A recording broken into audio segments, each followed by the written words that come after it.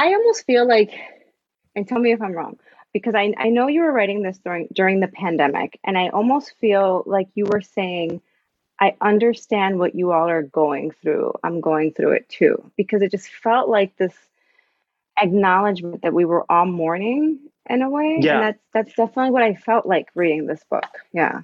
Oh no, thank. I mean, yeah, that's definitely there. I mean, it wasn't even me saying I understand what you're all going through. It was me saying, "Help, I'm going through this." Like, um, Yeah, yeah. I mean, I think one thing that hit a lot of people in the pandemic, or at least it hit me, was we all sort of had to contemplate our parents' mortality, and I had a relative, my Aunt Lee, who I really really love a lot, who and my wife was very close. She was that, sort of grading a figure. You're always closer to one older relative, right? And it was who my wife was closest to, and she was sort of the real heart and soul of our family. Mm. And she was loud, she was outgoing, she didn't really give a damn, and she was a fabulous person, and she died all alone, in a Oh, hotel room. so Um, sad. and the closest connection she had was a FaceTime call, and Oh, so I I'm think sorry. between that, oh, thanks.